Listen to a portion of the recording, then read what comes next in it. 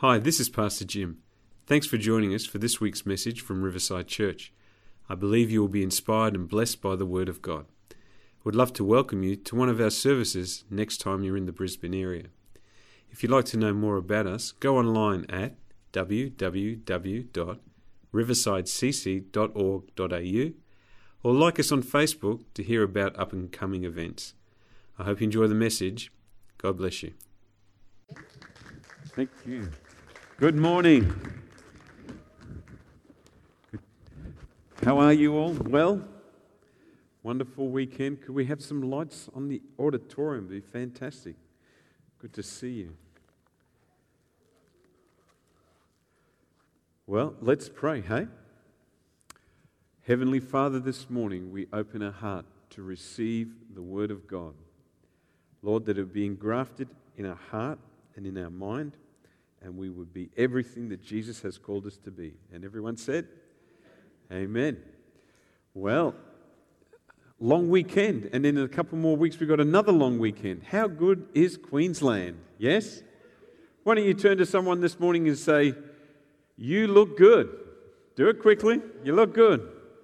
All right, now I want you to do something else. Now just trust me with this, all right? I want you to, and we'll do this appropriately, I want you to turn to someone you're sitting with and someone you know and just say this, you smell good. You smell good. Trust me. All right? Smell good. All right. Why did he say that? But wait, there's more. All right. So, we are continuing on in the book of John, and we're up to chapter 11. And chapter 11 is about the story of Lazarus. And last week we looked at that, and it was a pretty exciting time, the book of, the story of Lazarus. So what I would like to do, we're going to continue on in the book of John chapter 11. We're going to go from verse 45 to 57. However, John 11 is one whole story. And we can't really separate them, and so we had to separate them because it's just such a big story and there's so much there to receive. So I want to kind of like recap what we spoke about last week. And the key verse of the Gospel of John is John chapter 20, verse 31. Now, I know some people will say that John 3:16 is the most important verse in there. That is true. But John chapter 20, verse 31 is the reason or the purpose that John wrote the letter. And it says this in John chapter 20, verse 31, but these things are written so that you may continue to believe that Jesus is the Messiah, the Son of God. And by believing in Him, you will have life by the power of His name. And that's what John wants us to understand, that we need to have a revelation from the Gospel of John concerning who Jesus is, so that we would believe. I pointed out that, John wrote this at between AD 90 and AD 100. There are 879 verses or scriptures in the Gospel of John. 95 have a reference to believe, believed, believers, believing. However, there are 63 verses about believe. God wants us to believe. That's the revelation that John is bringing to us this morning. To believe. And to believe means this: to be persuaded, to place confidence in, to trust, to rely upon. And so that's what we need to do. So when you are reading the Gospel of John, you need to read it with the thought of, hey, I need to be persuaded about what the Scripture says. I need to place my confidence in this. I've got to trust, I've got to rely upon what is being said there. So for example, John 3:16, it says, for God so loved the world that He gave His only begotten Son, that whosoever what? Believe. We can put in there to be persuaded, to have confidence in, to trust, to rely upon, that whosoever has those thoughts, that inclination, believing, trusting, relying on, shall not perish but have everlasting life. That is what faith is about. We need to believe. And so we're reading that with the thought of believing. And then we pointed out that there are actually 7 I am statements throughout the Gospel of John. And the I am statements are given because Jesus is talking about himself and he is revealing to us who he is. He said that I am the bread of heaven, John 6:35. He said, I am the light of the world, John 8:12. He said, I am the gate, John chapter 10, verse 9. I am the good shepherd, John chapter 10, verse 11. And in this chapter, probably the most important I am, Jesus says, I am the resurrection and the life.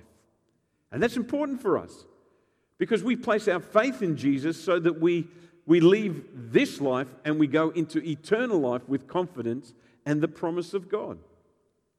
So we look at those I am statements and Jesus is revealing who he is regarding his nature and character so that we can have confidence and we can trust that he is the Messiah, the Son of God. Because if we don't place our confidence in him, who or what are you going to place your confidence in? Are you going to place it in yourself? Quick question, have you ever let yourself down? Put your hand up. Thank you for those honest people. Has someone else ever let you down? Absolutely. I never got coffee this morning from my wife. She let me down. But I'm a Christian. I forgave her. But I'm believing for tomorrow. You see, we let ourselves down. Others let ourselves down. But God will never let us down. And we've got to move into that realm of continually trusting who he is. He is the Messiah, the Son of God. And so in that portion of Scripture that we read, John 11, verse 1 to 44, there were 7 believe statements in there. Jesus asked Mary, do you believe? What do you believe? Do you believe that I'm the Messiah? She says, yes, I believe, Lord. And then we see, as we came to the end of that portion of Scripture, we found something really interesting. Jesus goes to the temple. He sees Lazarus' tomb and he weeps. That shows us his humanity.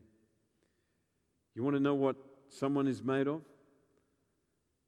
Take them to a place of sorrow and watch them weep. Think about those you've lost. And it touches you. That's what makes us human. Jesus was totally human and he was totally God. And Jesus said this, roll back the stone. And Mary says, but Lord, he's been dead for 4 days.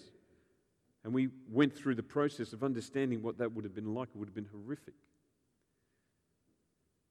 But Jesus said to Mary, if you would believe, if you would trust me, if you'd rely upon me, if you would have confidence in me, if you'd be persuaded, I'm going to do something great. And so they rolled back the stone. And Jesus said this, Lazarus, come out. Now, some Bible commentators said, if Jesus had not said Lazarus, everybody in that graveyard would have come out. If they would have responded by faith. Now, I don't know if that's true. But at that moment, Lazarus came out. And then something incredible happened. They said to him, unwrap him, unbind him. Do you know, that's a picture for us about what's going to happen in the resurrection of you, of me, when he calls us out.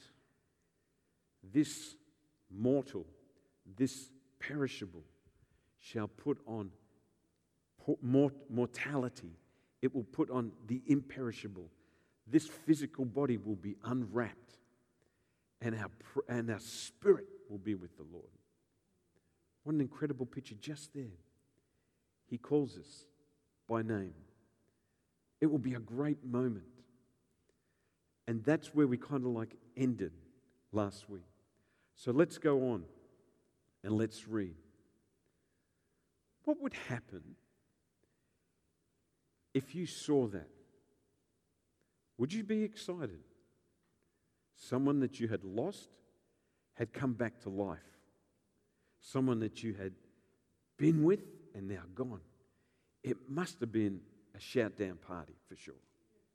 Must have been dancing. And this is what it said in verse 45. We can look at it on the screen. many of the people who were with Mary believed in Jesus. And when they saw this happen, but some went to the Pharisees and told them what Jesus had done. They must have been excited as well. They must have been happy about what had taken place. They weren't. But Martha and Mary, at that moment, their sadness had turned into joy. Their mourning had turned into dancing. Things began to change. Here's what we can gather from this scripture reading this morning. A miracle brings different responses. A miracle brings different responses. A miracle is not always well received. Now you can say, well, I want to see miracles. I want to see miracles. But be prepared. You see, these things are written so that we may believe in Jesus as the Messiah, the Son of God. But what happens in life, we will have experiences that kind of like sometimes can come and shake us. And listen what happens here. A miracle is not always well received. These guys, but some went to the Pharisees and told them what Jesus had done. Do you remember the story of the man who was demon-possessed by Legion? The man who was chained to stones in a graveyard, who would cut himself, who would scream in the middle of the night. The man from Gadarenes, a man that was possessed, and his life was in torture. And the people that lived in that area just couldn't stand it, but they kept away from him, but they knew where he was. He confronts Jesus, and Jesus releases this man from this demonic hold. And what takes place? The demons come out, they go into the pigs freak out, the pigs run over the edge, they go into the water and they drown themselves. Then the people come to Jesus, where an incredible miracle has taken place, and it says this in the scripture. They begged Jesus to go away. And they said, leave us alone. Luke chapter 8. They begged Jesus. Why would they do that? How can that be? Here is a guy that's living in their area. He's being tortured. He's screaming. He's cutting himself. He's been abusing himself for a long, long time. The guy gets set free, and the people say, Jesus, go away from us. Go away from us. Now, some might think, well, maybe it was a economical thing. You know, like we're going to lose money because we've lost all our pigs. It had nothing to do with that at all. Has nothing to do with finances. What was it all about? They couldn't handle being in the presence of a God who would bring release. They would rather stay that the man was demon-possessed for the rest of their life. They couldn't handle the Holy One of God. They couldn't handle light coming into darkness. Have you ever walked into a room at work or at a party and you just went to talk to someone and they just kind of like walked out of the situation? And you think to yourself, I showered. Did I put on underarm deodorant? And you look on the bottom of your shoe.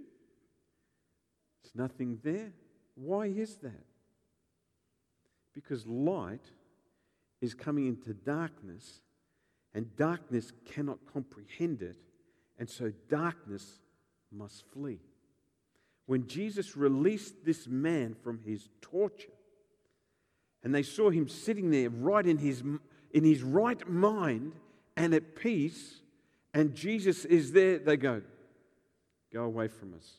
We can't handle this. Why? Because when a holy God comes into a situation, he will always confront us about our behavior. He couldn't handle it. Listen to this scripture, 2 Corinthians chapter 2, verse 15 and 16. Our lives, folks, are like a fragrance of Christ, rising up to God. But this fragrance is perceived differently by those who are being saved and by those who are perishing. To those who are perishing, we are a dreadful smell of death and doom. But to those being saved, we are a life-giving perfume. And who is adequate to such a task as this? Turn to that person next to you and say, you smell good. And it's not because of Brute 33, might I add, Marcelo? It's because of the fragrance of Christ that you carry with you. And when you walk into a room carrying the fragrance of Christ, some people smell that and they retract from that because to them it's the smell of death and doom of what they know is going to happen. And they won't be in a situation they feel that they can change what is going on. It's not what you've done in those situations, it's who that you are carrying in those situations. You are a miracle of God. Saved, set free. And when light comes into darkness, darkness doesn't comprehend it and it goes, I got to get out of here. Everywhere you go, you take Jesus with you. You take His presence, but some can't handle it. In that situation, some would rather have had that demon-possessed maniac in their midst rather than the presence of God in their midst. Think about that. That's unbelievable. Because when God comes into a situation, He will confront you of what is going on. You know, the Holy Spirit in John 16, it says this, when He, the Spirit of truth, comes, He will convict the world of sin, righteousness, and judgment to come. Do you remember when Peter was out all night fishing with the guys? And he's fishing away and they can't catch anything. And they're coming into shore. And Jesus is there. And Jesus says, hey, guys, go out into the deep and cast your net. And Peter goes, Lord, we've been fishing all night. We can't do it. We can't do it. He says, trust me. And as he goes and drops that net into the water, they pull up so many fish that it's almost tearing the net. Do you know what Peter said after that? Listen to this. Peter says this, Luke 5, verse 8. He says, Lord, go away from me because I am a sinful man. That was his first interaction with Jesus because he came in with light. And this is what happens in this situation. That God does something incredibly great, raising Lazarus from the dead, and people can't handle it. Because this is what happens.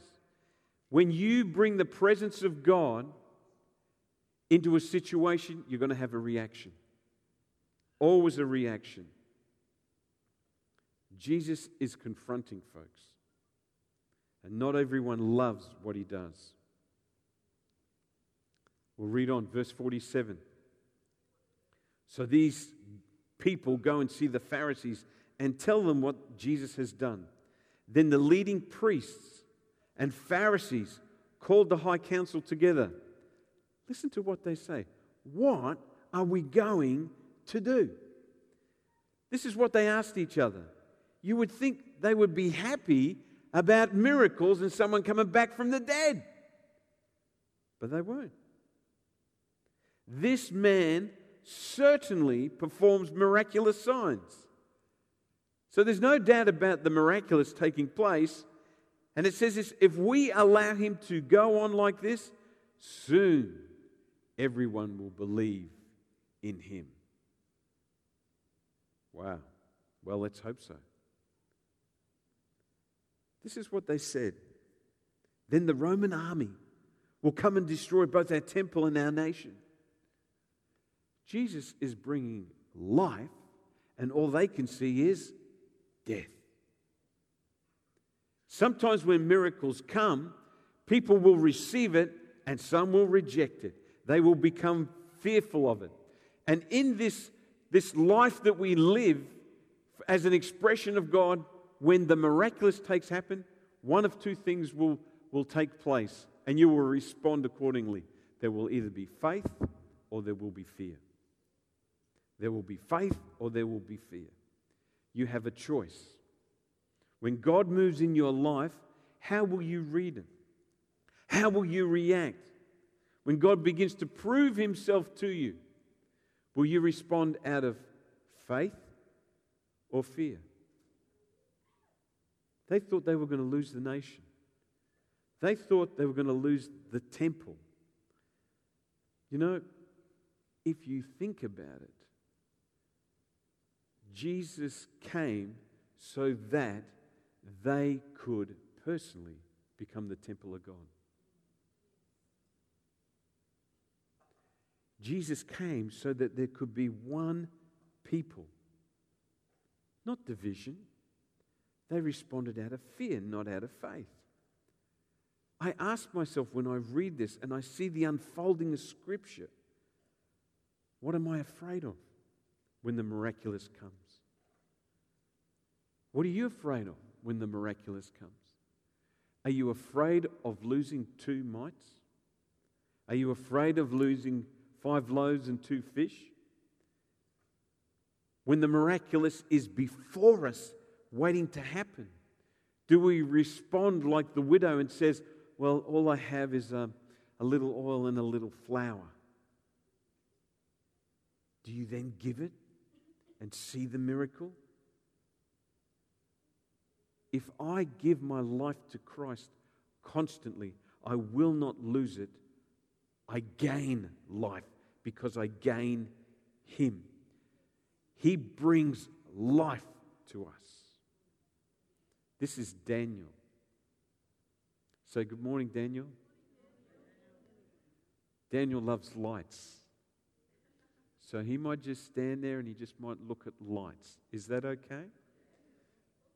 Because this is family, isn't it? Yeah, we love Daniel. We love you, Daniel. All right, Daniel's cool. If anyone else would like to come up with Daniel, that's fine too. Daniel's good. He's a good lad. He loves Jesus. You love Daniel? Daniel, do you love Jesus? Often he'll just do this. Is that right, Dad? He'll just beat his heart. He loves Jesus. It's cool, mate. Yeah. So, what are you doing when a miracle comes? Is there a response of faith? Is there a response of fear? And don't say, well, I will always respond with faith, because sometimes your whole circumstances and your whole life will change when the miracle comes. But we have to trust God. We have to break the fear cycle in our life. What possibility, what experience are you missing out on when fear is holding you like a twisted serpent? What is it? Let the miracle come. Let us embrace that by faith. Let us see what God can do. Jesus promised, greater works than these shall you do. Let's throw our hearts open to Him. Do you know what I love about the Word of God? The Word of God reveals Jesus to us. The Word of God also reveals what happens in life so that we can learn about it, so that we can just take the time maybe just to dig a little bit inside the Scripture. So these guys are fearful about a miracle because Jesus has caused an uproar. And they didn't like it. So do you know what they do? 2 things happen again. There is prophecy and there is plots. There's prophecy and plots. Jesus has become super well known. And the Pharisees and the leading priests call the high council together. They're called the Sanhedrin. And the Sanhedrin is made up of two groups, Pharisees and Sadducees. The Pharisees, now I'm telling you so you can understand what it's like. The Pharisees are interested in keeping the law. They want to keep it to the utmost. They keep all their traditions. They're super, hyper religious. That's the Pharisees. The Sadducees, on the other hand, they were interested in political power. They were the aristocracy of the day. They were the ones that actually negotiated with Rome about keeping their temple. And so we have these two groups within this big group. Those who want to keep the law and those who want to keep the power. And they always clash, the Pharisees and the Sadducees. The Pharisees wanted to keep it. They were just so legalistic, and these guys were so worldly. How can those two work together under one setting? But here's the thing. The Sadducees were priests, and they were the ones who really had the power vote in this situation. And so they come, and this is what it says in verse 49, to the high priest. Caiaphas, who was the high priest at that time, said, "You don't know what you're talking about. You don't realize that it's better for you that one man should die for the people than the whole nation be destroyed." He did not say this of his own. As the high priest at the time, he was led to prophesy that Jesus would die for the entire nation. And not only for the nation, but to bring together and unite all the children of God scattered around the world. Prophecy. So from that time on, the Jewish leaders began to plot Jesus' death. And as a result, Jesus stopped his public ministry among the people and left Jerusalem. And he went to a place near the wilderness, to the village of Ephraim, and stayed there with his disciples. The Word of God reveals what can happen in our life. The Word of God shows us what can take place. What is taking place here? That the group who want to destroy Jesus begin to prophesy and plot. Can I encourage you with this? It doesn't matter who is plotting against God's plan. It can never be changed. It can never be interrupted. God's plan is set for us. And the enemy can plot. He can do what he likes, but it will never be changed. In fact, God uses his enemies at times to declare what is going to take place. That's the prophecy. It doesn't matter what the enemy plots, God turns it for good. Romans 8:28. You know, Romans 8:28 is easy to say when everything is going good, but it's so hard to embrace it when things are going tough. Does everyone know what Romans 8:28 is? And we know this: for God works together for the good, for those that love him and are called according to his purpose. You see, we have people who are prophesying what God is going to do, and then we see them plotting what they're going to do. Do you remember Joseph, who was quite an arrogant young man, and his brothers grabbed him and threw him into prison, threw him in the pit, sold him into slavery, got a job in a good house, then thrown into a prison, and then he was promoted to prime minister, and he finally sees his brothers and he breaks down and he says this: "What you planned for evil, God meant for good." Never forget it, folks.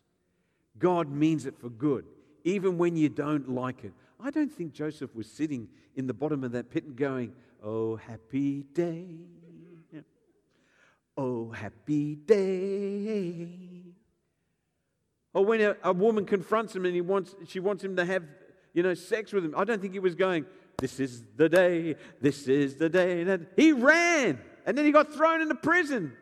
And he wasn't singing, oh, the fig tree does not blossom and there be no fruit on the vine. Man, I think he was kind of like pretty tough going through it. But it says the Lord was with him. And in an instant, his life changes. And he's serving the nations of the world. Think about this. This is incredible. How sometimes that we can interpret things wrong that God reveals to us. He said to his brothers, I had a dream and you guys will bow down to me. And they're going, what? Don't think so.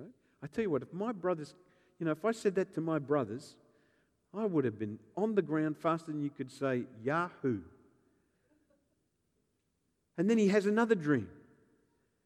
And he says, oh, Mum and Dad, and you guys are all going to bow down to me. You see, in his mind, he thinks they are going to serve him. But what he didn't realize, that he was going to serve them.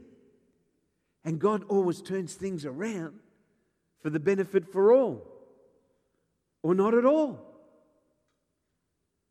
Amazing. One of my favorite verses of Scripture is 1 Samuel chapter 19. And I love this. I would read it for years. I'm telling you, for years I'm saying, God, what does this mean? I love the story of this. 1 Samuel 19. Saul is trying to capture David and Samuel. He's trying to kill them. So he sends a group of guys to go and get him. And all of a sudden there's Samuel and there's prophets, and prophets are prophesying. And they go to grab him, and the Spirit of the Lord comes on this group of men, and they start prophesying. And Saul hears, and he goes, well, okay, what am I going to do now? He sends another group of guys. He sends a troop. The troop comes and sees the prophets prophesying, the guys that they sent prophesying. And they go to grab them, and guess what happens? They start prophesying. And Saul hears about it. So what does he do? Third time lucky, he thinks. He sends another group of guys to get these guys. How dumb is this guy? He sends another stack of guys. They go, and as soon as they get into the presence of these guys, guess what they do? They start prophesying. Word comes back to Saul. Saul is angry as angry can be. I mean, it's like turning up at McDonald's and saying there's no Big Macs. He's angry. And he goes, I'm going to get them. He goes there, and as soon as he gets into that presence, guess what happens? He falls down, he strips off his clothes, and he lies down on the ground naked, which is a shameful thing for a man, let alone a king. And he starts prophesying. And for years I would read that and I go, that's it. God's got them. If your enemy's coming to get you, God's going to get them. He's going to show them who's boss. And I would read that and I'd get so excited. And then one day, just one day, this thought came to me from the Spirit of God. What were they prophesying? What were they prophesying? And it was like the Holy Spirit went, whoosh. And I went, of course. They were prophesying who David was, what David would do, and that he was his man. They were prophesying how God was going to use David in this situation. And no plan of man can thwart the plans of God. Nothing. Even there be 1,000 against me. As we sang this morning, I'm surrounded by you. And he used them, those men. Imagine that. Words coming out of their mouth, lifting up the guy that they're trying to kill. It's ironic. Prophecy and plots. God makes the enemy prophesy what God will do.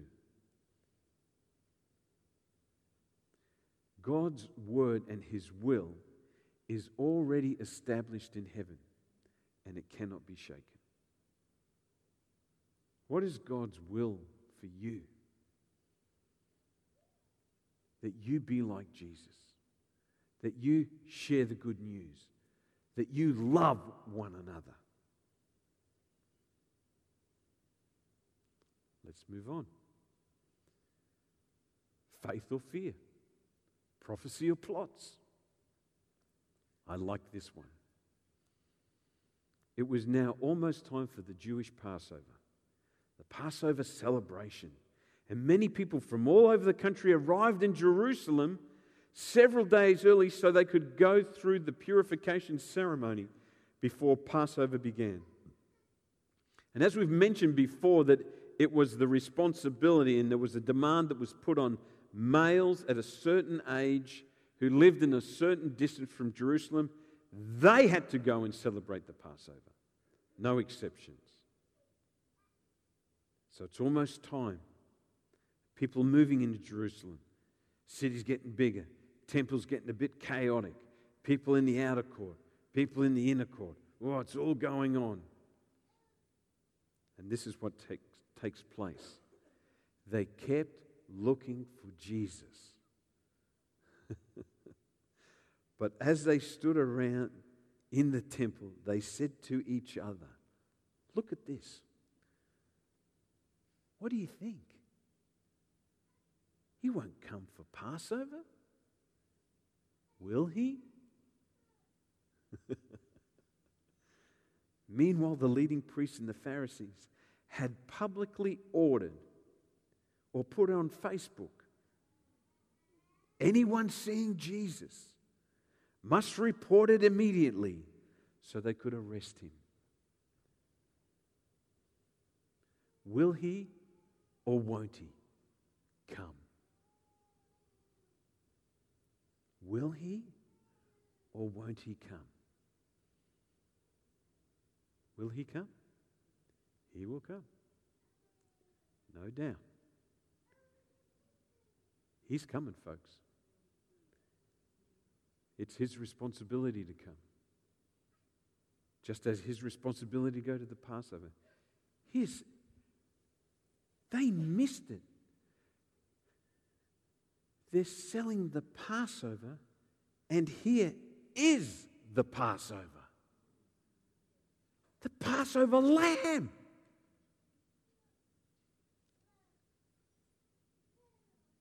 When I read that, I went, Lord, what am I missing? What am I missing that you're doing in my life? It's before us. Do you think God is moving in the world? I mean, seriously, do you think he's doing it? Do you think he's bringing it together, putting it together, making connections and links in our lives? God, open my eyes that I might see. I love that. I can imagine them all standing around. You know those gang of bullies at school? Oh, yeah, let's just find out. Will he come? Will he? He's coming. The Passover lamb is coming. So this morning, my question for you is this. When the miraculous takes place, will you respond out of faith or failure? Will you respond out of faith or fear? Because fear is failure. When we fear, we fail God in our belief to him. Are we going to trust in the prophecy of God rather than the plots of man? Because we know for certain he will come. Let's stand this morning.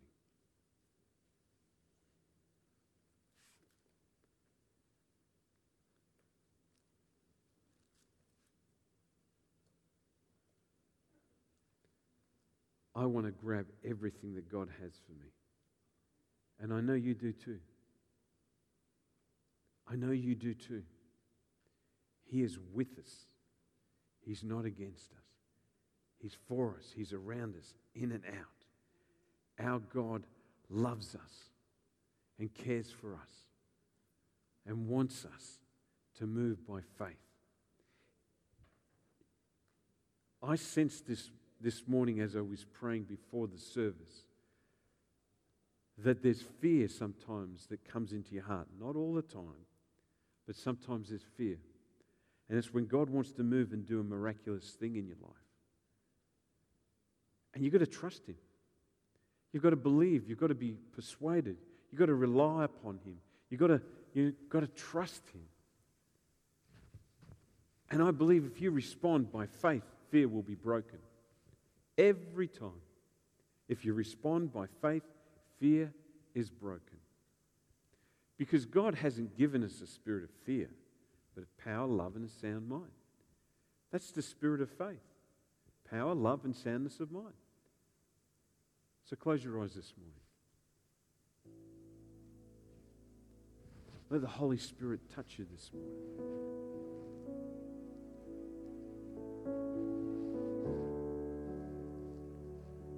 You know, it's interesting that Alyssa mentioned that song was in her heart all week. That song was in my heart all week. Because we just need one touch. Just one touch of His garment, friends. And I sense His presence here this morning to break stuff out of our lives and off our lives so that we can be free. Totally free.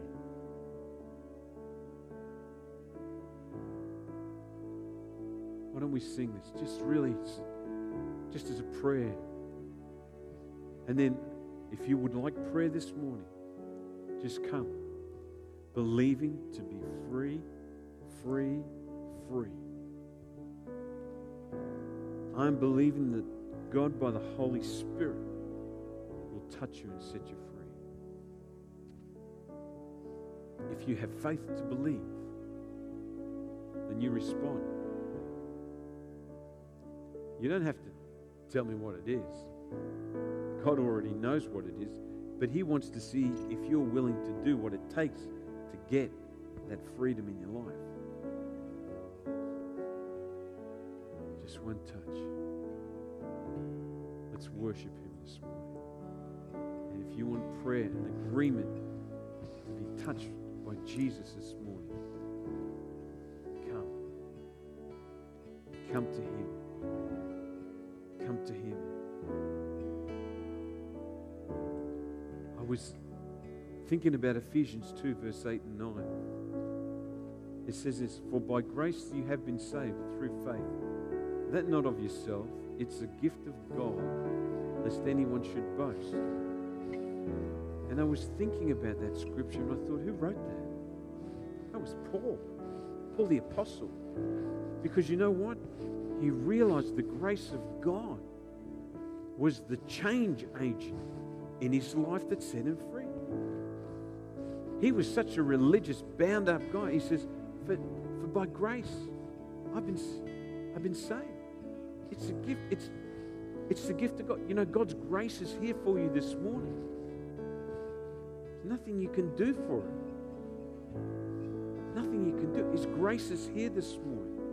Because the Spirit of grace is here this morning. You just have to have faith to believe. I was just reading in the book of Acts. When Paul and Barnabas went to a certain place, there was a guy who was crippled in his feet. And they were preaching. And it says this, Paul looked at him and the guy had faith to believe. And he just said to him, "Stand up." And he was healed instantly. You just have to have faith to believe, to be fully persuaded, to be convinced, to trust, to rely upon. I'm just trying to build some faith in you this morning. He wants to touch you. I have no power, but the power of the Holy Spirit is here this morning to touch you. Thanks for listening today. I hope you subscribe to the podcast so you can be inspired weekly. God bless and have a great day.